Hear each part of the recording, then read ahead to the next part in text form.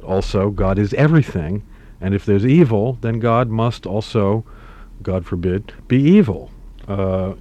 So the Gnostic dualist point of view, that somehow God himself is evil and the devil becomes good, no, this is not what we're talking about here, and I myself, for one, do not believe that there's any Gnostic dualist influence, or not very much anyway, on any of the Islamic traditions of what we might call devil worship.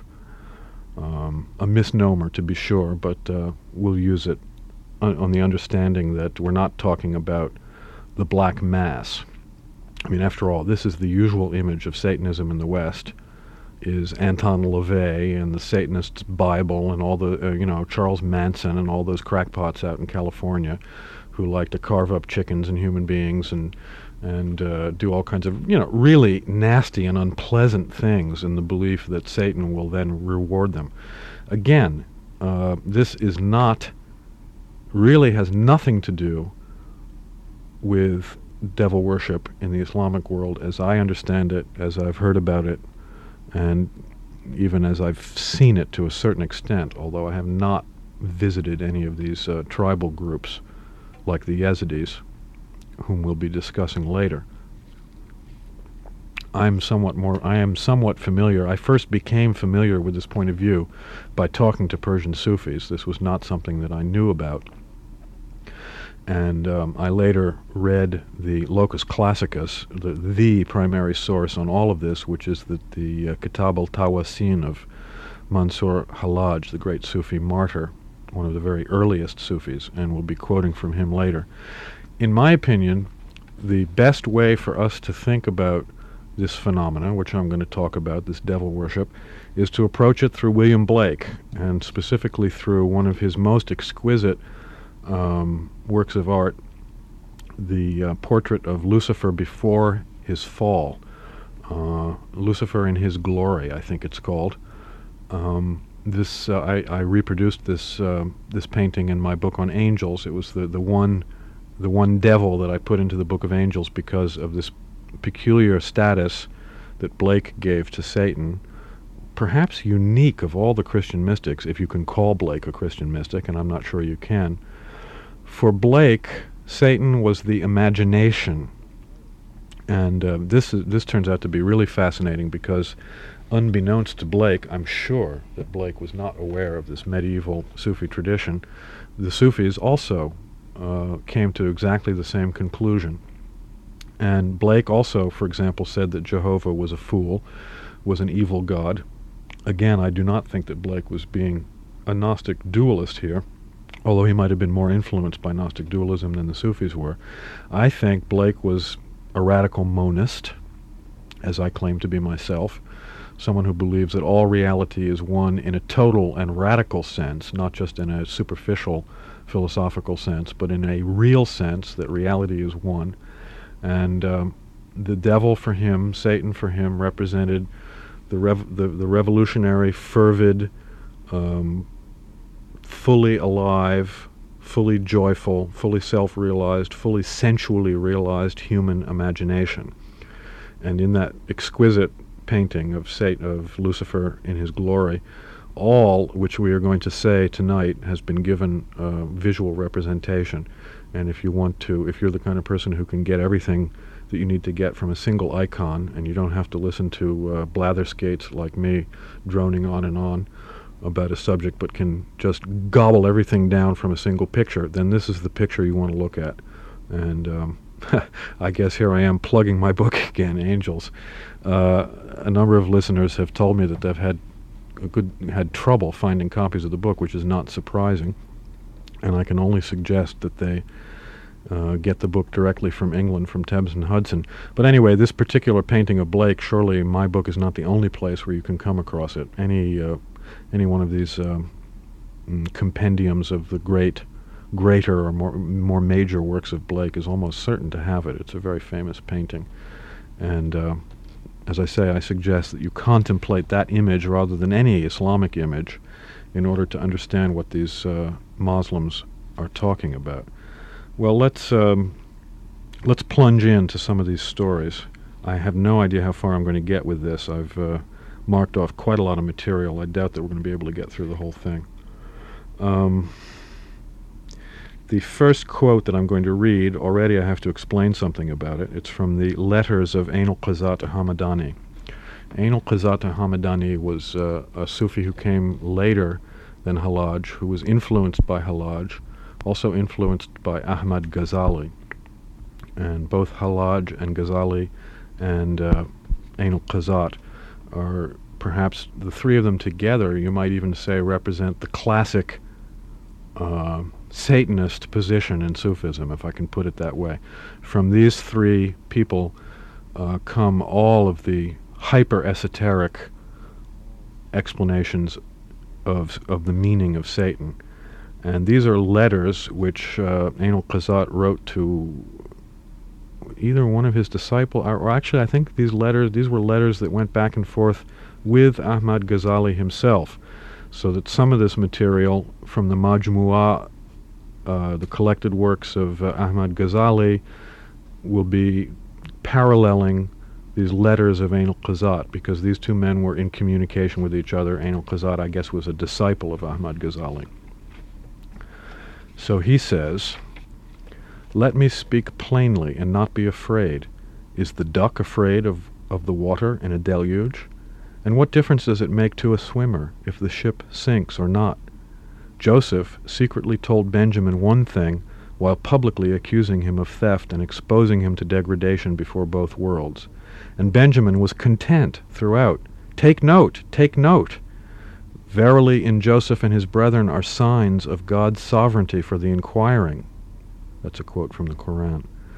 Now, having heard a fiction in this context, an interesting way to refer to the Quran, by the way, pay heed to what lies behind the apparent censure of Benjamin, so that you may understand what God told Iblis inwardly, and why, when Iblis was content, God consequently shamed him outwardly, by saying, "And indeed my curse is upon you." And Iblis said, "I have a soul which bears the burden of your love. As long as I have this soul, I shall not cease to sacrifice myself in your service." For him, that is for Satan, there is no thought of anyone but God. And then from another section, by the same author, "What choice has a piece of iron which is subjected to magnetic attraction, but to be drawn to the surface thereof? What choice has the moth which has become enamored of the fire, but to hurl itself upon the fire? God told Adam and Eve, 'And do not approach this tree.' And he ordered the tree to stay close to Adam so that he would not be forgetful of it for a single moment. And God is the best of schemers." Another direct quote from the Quran. God told Iblis inwardly whatever he told him. What do you suppose that was? There is no one in heaven or earth who can follow up this matter unless God wills it. Then he, God, told Adam outwardly, or told Iblis outwardly, prostrate. The poor fellow was forced, according to what was commanded of him inwardly, to say, "Shall I fall prostrate before that which you have created of clay?" To which God said, "And indeed my curse is upon you." Iblis could only say, "The robe of honor is conferred by you, whether it attract your curse or your mercy." Iblis saw all mankind from first to last as merely children on the path of God. How eloquently Hossein Mansour Hallaj puts it in his Tawasin, quote, "The quality of chivalry can be ascribed only to Iblis and Muhammad." Now there's a really shocking statement. The quality of chivalry, which is a highly valued spiritual quality in Sufism, can be ascribed only to Iblis and Muhammad, of all creatures. "O Lord, I do not worship you for the sake of mercy. I maintain no condition for my devotion. I am content with whatever you will and whatever you do. While others seek to avoid your curse, I make it the crown on my head and the blazon on my sleeve." What committed aspiration, comments Ain al-Qazat. He, that is Iblis, said, "I am ready for the post-eternal pain. May you be endlessly merciless for my sake." Adam's people have heard the name of Iblis, but I know that for him there is no thought of any individual, for he is subjected to post-eternal pain. His sustenance is the curse that affects him continuously, and he drinks it just as God's friends do God's mercy. In fact, Iblis despises mercy more than the friends despise that curse. What do the people of the world know of this? This, by the way, all of this kind of material to the ears of the believing Muslim, the ordinary believing Muslim, will come as a total mind-boggling shock. This tradition of Sufism, which Dr. Noorbakhsh is uncovering for us here, really is a secret. Not in the sense that that there's I don't mean in the sort of thriller Whitley Strieber sense that there's some kind of conspiracy to keep this material away from ordinary believers. Anyone who can read can go to the bookstores and buy the works of Ain al-Qazat and Halaj.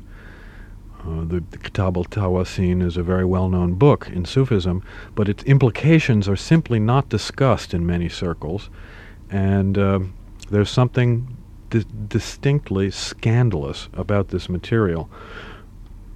It's almost as if you had, in fact, I think it would be fair to say it is as if you were to ask a Christian saint what they thought of Satan and to hear that they thought Satan was the greatest mystic, the greatest lover of God. The shock would be very similar here,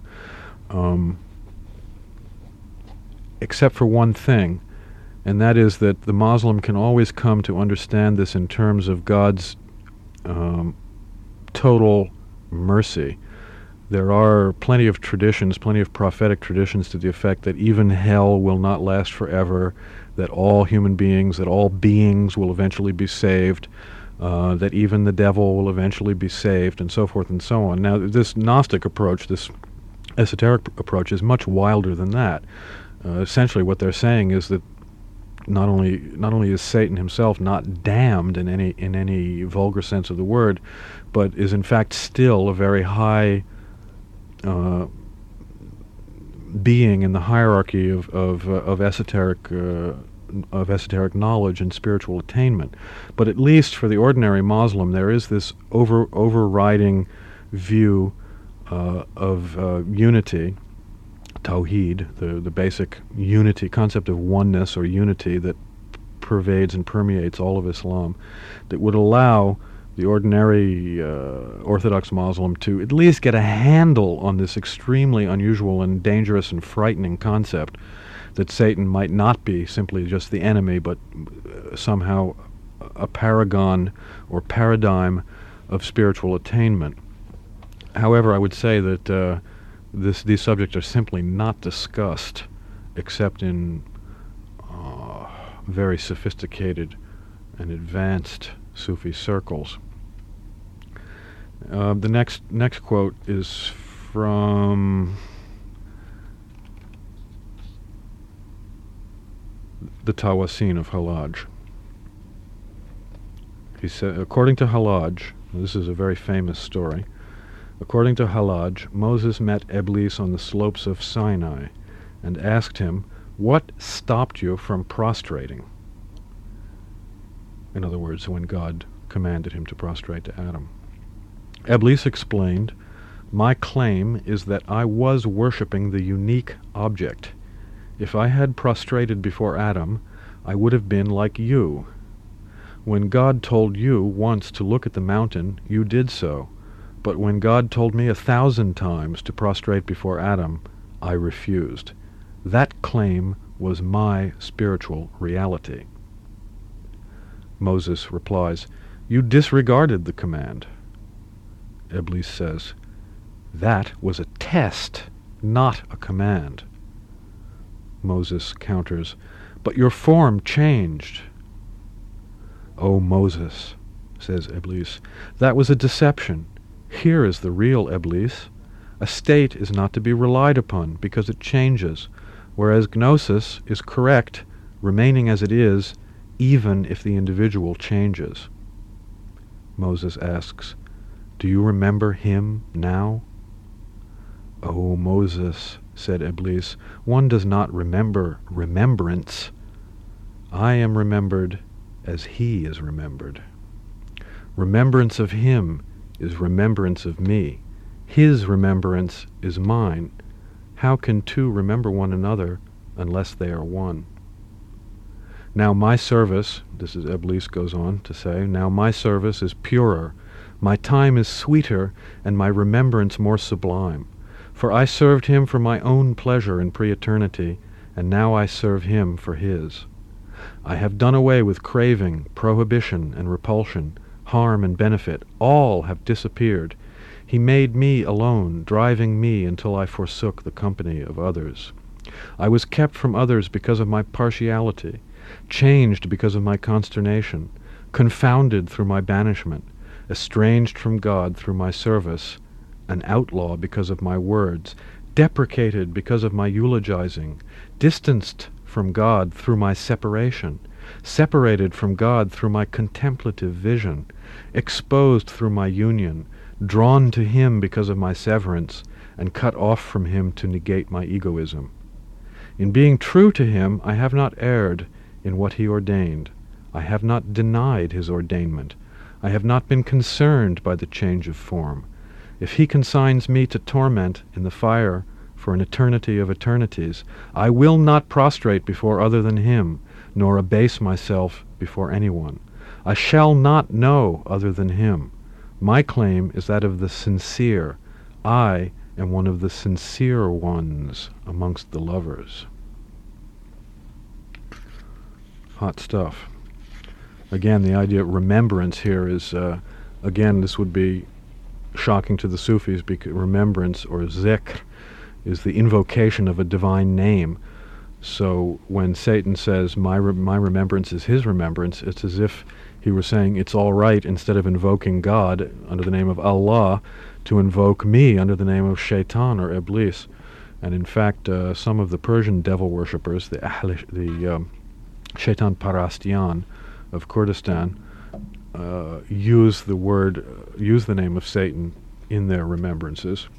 And when they greet each other, for example, instead of saying Assalamu alaikum, peace be with you, they say, Ya Dhat-i Shaitan, hail, O essence of Satan. So apparently there are some people who took Hallaj's words on this subject quite literally and began to invoke the name of Satan as one of the divine names. As I say, this would cause the Ayatollahs absolutely to keel over in a dead faint. They would not be able to take this kind of esoteric attitude. What we're talking here tonight is deep scandal from an Islamic point of view, and I should point out that of the three men whom I've already mentioned, Hallaj, Ain al-Qazat, and Ahmad Ghazali, two of them were executed by the Islamic Orthodox authorities. Hallaj was drawn and quartered in Baghdad, and Ain al-Qazat was put to death. I don't remember what the technique was. There's a very interesting book translated by A.J. Arbery called Confessions of a Sufi Martyr, if I'm not mistaken, which until quite recently was the only book by Ain al-Qazat available in English, and is really his apologia that he wrote shortly before his execution. And it's not one of his more interesting books, because he was at that point trying to show how his ideas were compatible with orthodoxy. It's in these letters, which were, even in Persian, I believe, only published recently, that Ain al-Qazat let his hair down, and so to speak, and discussed this idea of devil worship in a very open way. And as far as I know, it's that kind of thing which got him in trouble and got him iced by the authorities. Here is a section from a book called Shahr Kalamat Sufiya, Commentary on the Words of the Sufis, by Ruzbahana Bakli, the great saint of Shiraz. He says, Sal ibn Abdullah, one of the very great early Sufis of Baghdad, I believe, related, quote, I encountered Iblis and I recognized him. He knew that I recognized him. A conversation ensued. I had my say, and he had his. The talk grew heated, leading to a dispute which went on, until we both stopped. I was at a loss, and so was he. One of the last things he said to me was, "O Sal, God said, and my mercy embraces all things. This is the general case. I am sure you are aware that I, Satan, am a thing, and God's statement presupposes that everything is embraced, even the most hideous of things. Therefore his mercy extends to me as well." Sal continued, "I swear by God that the grace and power of expression that Eblis displayed in interpreting this verse dumbfounded me. He understood something in it that had evaded my understanding. He knew something about the guidance provided by the verse that I had failed to perceive. I was left stunned and pensive. I began to study that verse in my heart until I reached the words, quote, "Therefore I shall ordain it, mercy, for those who ward off evil," unquote. I was delighted. I imagined I had found victory in the argument and that I could break Eblis's back with this revelation. I said to him, "O cursed one, God has limited the general statement by declaring, 'I shall ordain it for those who ward off evil.'" Eblis smiled and said, "O Sal, I do not think you so ignorant, nor do I believe you are serious in this. Did it never occur to you, O Sal, that the limitation is yours, not God's?" I understood. I was confounded. Saliva stuck in my throat. I swear by God I could find no answer, nor could I close the door upon him. I knew that he craved something, namely mercy. He went his way and I went mine. I swear by God I have no idea what will happen in the future, for God has given no indication of the resolution of this ambiguity. I was left without any understanding as to what God's will was in creating Satan. I cannot give an opinion as to whether God's decree concerning him has terminated or not, for when God broadens his decree he does not narrow it again. However, he has appointed different ways for his devotees to follow. He bestows grace upon one group in one way, and upon another in another. One cannot circumscribe God's intention with respect to anything, for he transcends any such attempt. God's mercy toward the devout is a necessary part of his divinity, that which he has made requisite upon himself, while his mercy towards the non-devout is a part of his benevolence and grace, just as piety of the devout is a part of benevolence and grace. Thus, the court of God's mercy embraces everything. I love that the drama of that little anecdote. It's typical of Ruzbahan Bakli to write so beautifully, to dramatize, almost to novelize. Ruzbahan was almost alone amongst the Sufis in this totally, really very modern, I think, confessional narrative approach. He's always telling you about his own visions, and he's very fascinated by other people's visions and their extraordinary experiences. And as you can tell from this reading, he clearly has recreated this entire incident in his own mind and described it much more dramatically than most Islamic authors would. I just wanted to go back to the beginning to read the beginning of the book, to read a little poem by Sa'adi from the Bustan. Sa'adi is one of the great Persian poets that throws some light on this on the appearance of Eblis. He says, this is a poem, not prose. "I do not know in which book I read that someone saw Eblis in a dream. He appeared angelic like a stately pine. A light like the sun was radiating from his face. The dreamer went to meet him and exclaimed, 'Amazing! Is that you? No angel has such fairness. With a face like this, beauteous as the moon, why are you known in the world as being ugly? Why did the artist in the palace of the king draw a visage so gloomy, grotesque, and ravaged?' When that benighted devil heard these words, he wailed and shrieked, crying, 'O fortunate one, that isn't my real form. Why is it that the pen is in the hand of my enemy?' the the saying "the pen is in the hand of the enemy" has become a popular tag in Persia. It means that the only account available of such and such has been written by someone who's against it. And for example, the Gnostic dualists could have said for years that the pen is in the hand of the enemy, because the only thing that we had to read about the Gnostic dualists was the fulminations of the church harissographers, and we had no texts from the Gnostics themselves. Similarly, Iblis is complaining here that all the religious writers are in God's camp, and none of them have done his beauty, his spiritual beauty, justice, because the pen is in the hand of the enemy. And you could say that this school of thought that I'm reading here, the pro-Shaitan school of thought, if we can put it that way, is finally doing something about that, finally snatching the pen from the hand of the enemy, giving it to as Dr. Nubash himself says, in this book, we have given the pen to the great Sufi Gnostics so that they may tell the story of Iblis for you in their own words. Going on. I wish I could read every single one of the quotes in this book. It really wouldn't take all that long because it's a short book, but there's a lot of repetition. And some of the chapters, I don't want to give you the idea, by the way, that the whole book is devoted to the praise of Iblis. It also has chapters from the Orthodox point of view, all from Sufis. But as I said, not all the Sufis were of this school of thought.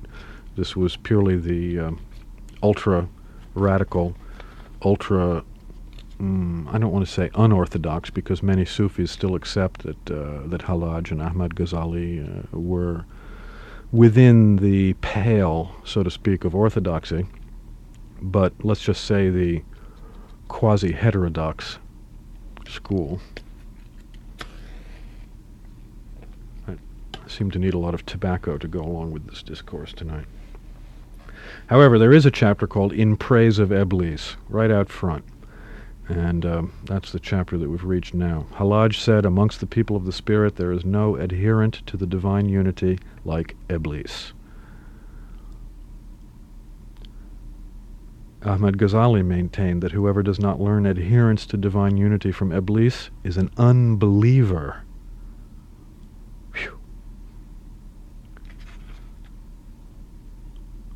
Hallaj said, oh, by the way, Hallaj also at the same time has a defense of Pharaoh, who in the Quran, as in the Bible, is the absolute epitome of the bad guy. And Hallaj has not only gone so far as to defend Iblis, he also defends Pharaoh. For example, he says, Iblis, at a time when he was not aware of anything other than himself, said, I am better than Adam. Pharaoh said to his people, aside from myself, I do not know of any other god for you, because he did not recognize that his own people could distinguish between reality and unreality. I, that is Hallaj, said, if you do not know him, then recognize his sign. I am that sign. I am the true reality, which indicates my continuous realization of the reality. So Hallaj is saying, this is, by the way, I am the true reality. In Arabic, ana al-haq is much more, even more blasphemous than it sounds to us in English, because haq is one of, usually translated as truth or reality, is one of the divine names. So when Hallaj said, ana al-haq, I am the truth, he was in effect, if this statement is taken literally, he is committing heresy. And here he's being quite blunt about it. He's comparing himself to Iblis and Pharaoh, and saying that, in effect, that because his claim to be the sign of the, or in fact to be identified with the true reality, somehow puts the claims of Satan and Pharaoh in a different light as well, so that suddenly, instead of thinking of Satan and Pharaoh as simply worthy to be stoned, worthy to be denied, somehow to be a mystic means that we must carry out what I call a benign reversal of symbolism. In other words, the symbolism becomes its opposite, not in a negative or evil sense, but in a positive sense of esoteric or inner knowledge. Hallaj said, "The claim of divine knowledge became indisputable only for Muhammad and Iblis. Iblis approached the essence but fell, while Muhammad approached and it was revealed. God said to Muhammad, 'Look,' and he did not look. He turned neither right nor left. The eye turned not aside, nor yet was overbold. God said to Iblis, 'Prostrate yourself,' and he did not. Iblis claimed divine knowledge, but continued acting under his own will and power."